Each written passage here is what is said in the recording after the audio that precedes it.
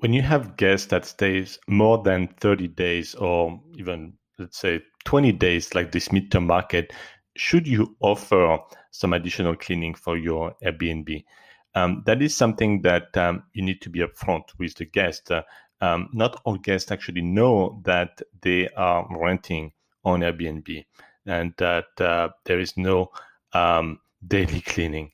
Um, so they need to be very, very clear on that. There's no daily cleaning. But this being said, you may want to offer, and I suggest you offer some extra cleaning at an additional cost.